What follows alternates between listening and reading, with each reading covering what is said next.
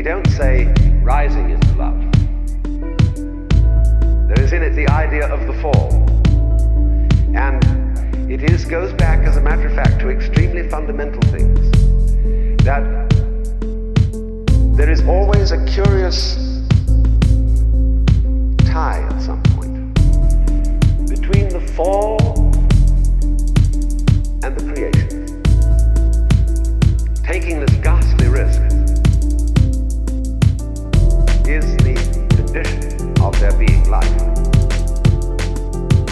You see, for all, the life is an act of faith and an act of gamble.